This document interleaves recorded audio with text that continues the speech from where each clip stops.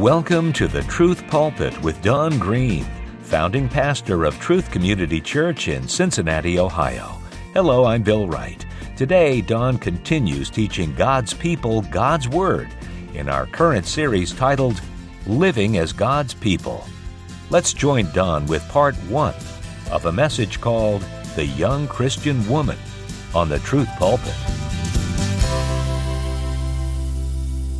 We have been teaching out of the book of Titus, and I invite you to turn there with me. Titus chapter 2 is where we are at. Remember, what Paul has done in these early verses of Titus chapter 2 is rooted in the soil of the things that we have just seen from verses 11 to 14 and then into Titus chapter 3. And so he speaks to older men. He's speaking to older Christian men and saying, in light of the work of Christ, this is the kind of person, this is the kind of character that you are to cultivate. In light of the work and person of Christ, verse 3, this is what older women are to be like. They are to watch their tongues, and they are to seek to minister to the younger women in the church, and to have the teaching of kindness on their tongues. And now we come to a most practical passage in verses 4 through 5 that address the young women in the church. And this is of most practical consequence. Our church, Truth Community Church, I'm glad to say, is blessed with a very encouraging number of young women who want to be godly. It shows in the decisions that they make. For those that are married, it shows in the way that they live their lives and the way that they give themselves to their husband and to their children. It is a blessed encouragement for us in leadership to have such young women like that in our church. And so as I'm preaching from this passage today, my goal is to strengthen and encourage you in that, and also to give you an opportunity to see how you might continue to grow in Christ. Beloved, here's the thing, and the things that we're going to talk about here have broader application than just the young ladies, but the text is speaking primarily to the young ladies today.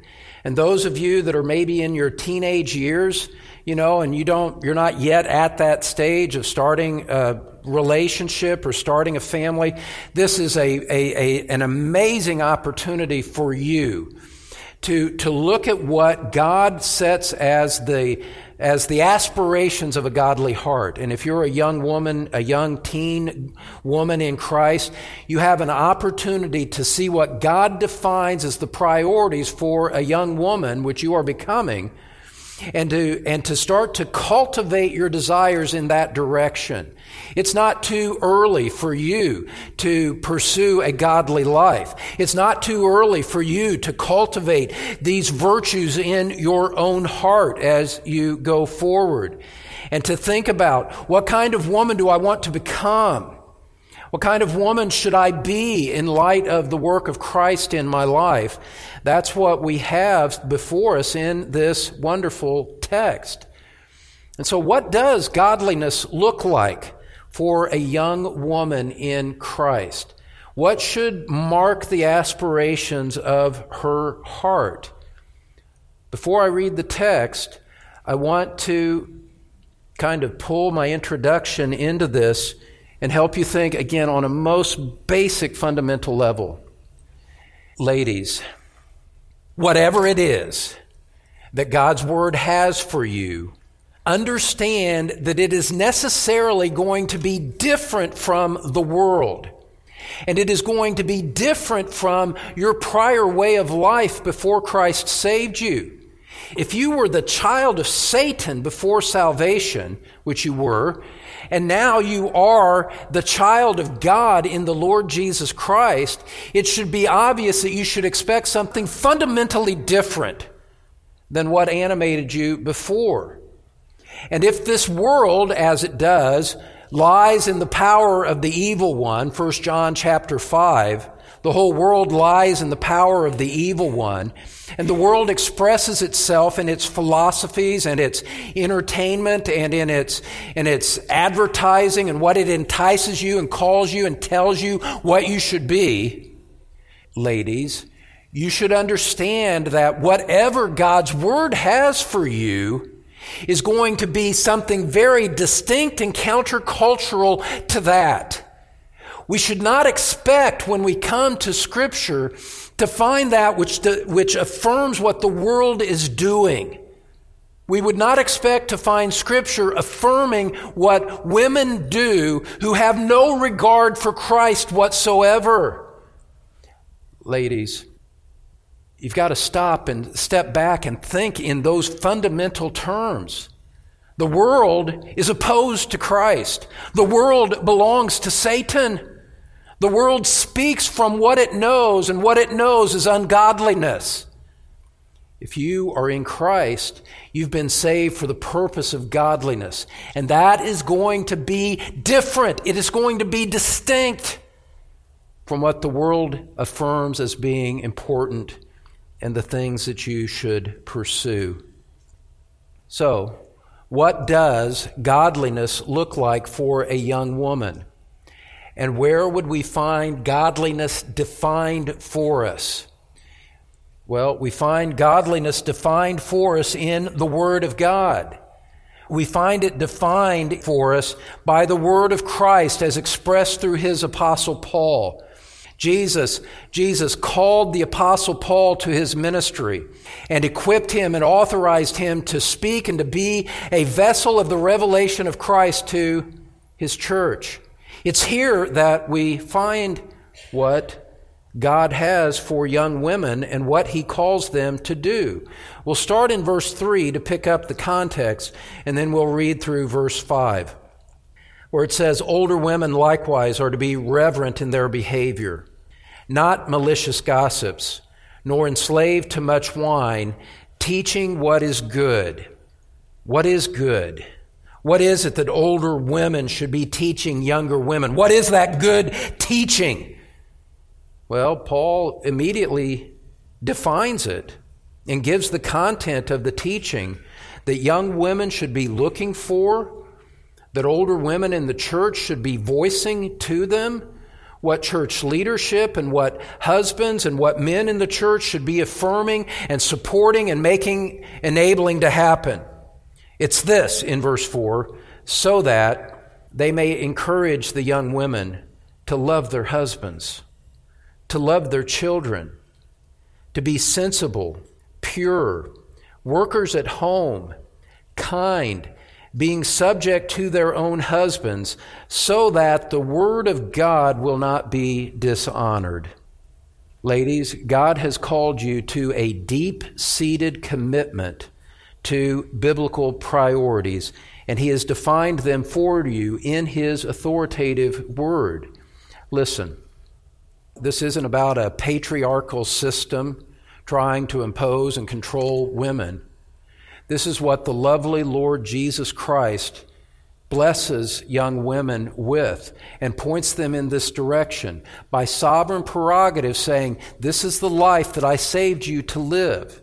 This is the life that I, by my authority," Christ speaking, Christ calls you by His authority to this kind of life. The Christian woman of any age, the truly Christian woman would never buck against Christ and say, "I don't like that, I reject that, I don't care that it's in God's Word, that's not what I want." Oh, ladies, that's not the Spirit of Christ speaking in you. The Spirit of Christ speaking in you is that which is like what Isaiah said, "Lord, here I am, send me." And in the words of the Apostle Paul, when Christ stopped him on the road to Damascus, "Lord, what would you have me to do?" You see, you come and you lay your sensitive, tender heart out before the one who saved it, and you lay it before Christ, and in prayer and in a life understanding and commitment, you say, "Lord, what would you have for me?" Because You are the supreme object of my love and my affection. You are the one who saved my soul. And so, of course, I'm going to submit myself to you. What is it that you want from me? You come to Christ with that kind of spirit, and then the blessings can flow as His Word starts to shape the way that you think and ultimately the way that you live. And that's what we see expressed here in verses 4 and 5. Ladies, God calls you to a deep-seated commitment to the priorities of Christ for your life. And we're going to see that expressed in 4 different ways here in our message today. And first of all, and this is where we'll spend most of our time, it's the priority of relationships. First of all, it's a priority of relationships. And I realize that we have a number of unmarried ladies in our church. And this passage and this section of Scripture here speaks to what your priorities are, even if you do not have a family yet. You are not yet married. You do not have children. What you see is the priority of relationships in the heart of a godly woman. The godly woman should be devoted to her relationships. This is anti-cultural. This is not elevating career as the aspiration of a woman, that becomes the defining thing that she wants. I got to have a career. I want to be a CEO myself. I'm going to show that I can be just as good as any man in any occupation. That's the world talking. That's the world talking. The world that's dominated by Satan, that's the world talking in those kinds of terms. God speaks differently. Look at verse 4. What are the older women to be instructing the younger women in? Verse 4, that they may encourage the young women to love their husbands and to love their children. Encourage here, that they may encourage the young woman. It has the sense of training them in self-control. In developing this as the controlling disposition of your life.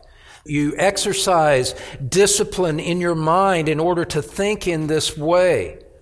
The older women are called to tell the younger women these things and to graciously, lovingly bring them to their senses to understand what it is that God has for them, so that the older women are telling these younger women, sweetheart, love your husband.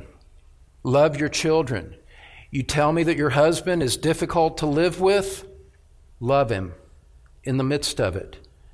You tell me that your children are hard to discipline, and you're disciplining them for the same thing 6 times a day, and it never seems to stop, and you're tired, and you're frustrated, and you feel unappreciated? The older woman says, sweetheart, I understand that. Here's what you do in the midst of it. You love your husband and you love your children. That's what you are to do. Now look, ladies, what you quickly see when real life hits the fan, so to speak, what you quickly find out is that this is lived out in obedience to Christ, not in the context of a lot of flowers and romance necessarily.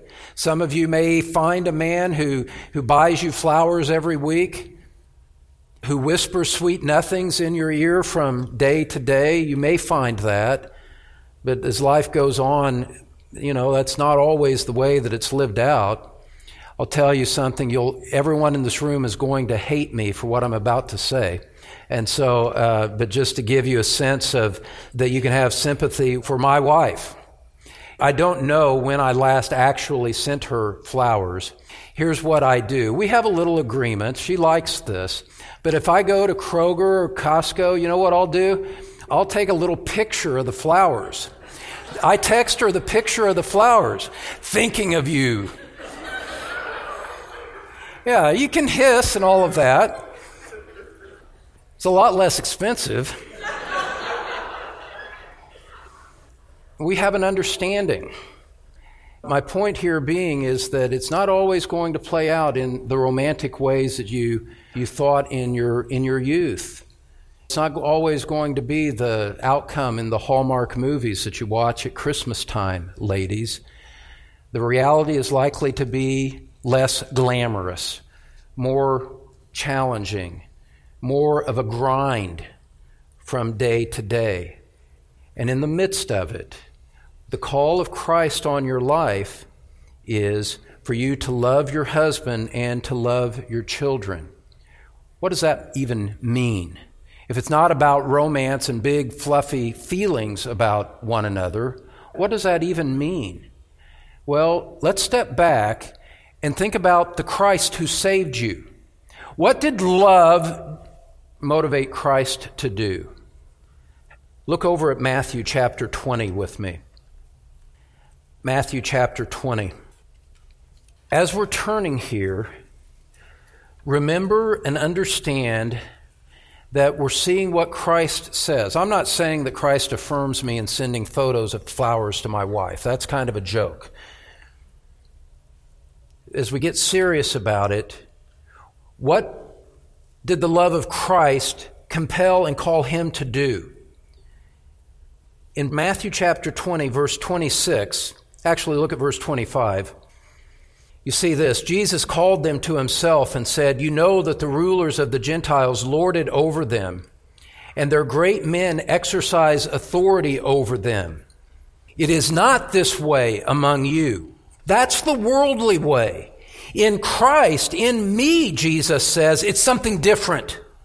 In me, as my disciple, verse 26, whoever wishes to become great among you shall be your servant. And whoever wishes to be first among you shall be your slave, just as the Son of Man did not come to be served, but to serve and to give his life a ransom for many. Love in Christ motivated him to serve, to give of himself for the benefit and the advancement of his disciples. In John chapter 15, turn there with me. John chapter 15. There's so many passages. We probably should take time to look at 1 Corinthians 13, but we won't. Just seeing this out of the mouth of Jesus, John 15, verse 12, he says, "This is my commandment, that you love one another, just as I have loved you. Greater love has no one than this, that one lay down his life for his friends. You are my friends if you do what I command you." Jesus was speaking this on the eve of his crucifixion. He's speaking about love. And he says, here's what love does. Love lays down its life for those in its circle of relationships. "And you are my friends if you do what I command you." Jesus says, in essence, looking back on it, Jesus says, I am about to lay down my life for you at the cross. That's what friends do. That's what love does. It lays down its life for the objects of its love. And then he went out and he laid his life down for his friends, for us, suffering in our stead, bearing the wrath of God on our behalf, receiving the nails, receiving the crown of thorns, receiving the spittle in his face, receiving the outpouring of the wrath of God. Beloved, in that moment, nothing glorious from an earthly perspective was happening. It was all an act of self-sacrifice on the part of our Lord. Ladies, that changes the way you view everything if you're in Christ. You no longer complain, I have to sacrifice so much in this place. My husband is ungrateful. My children don't cooperate with me. And it makes me angry. That's not the spirit of it, ladies. That's the spirit of the world. It's not the spirit of Christ. No, you look at Christ, You look at what love incarnate looks like. You look at the sacrifice, and you say to yourself, He did that for me. He loved me and gave Himself up for me. He sacrificed for me when I was a rebel against Him. I got a rebel husband, I got rebel children. And Christ laid down His life when I was a rebel. You look at Christ as a Christian woman, and you no longer resent the circumstances.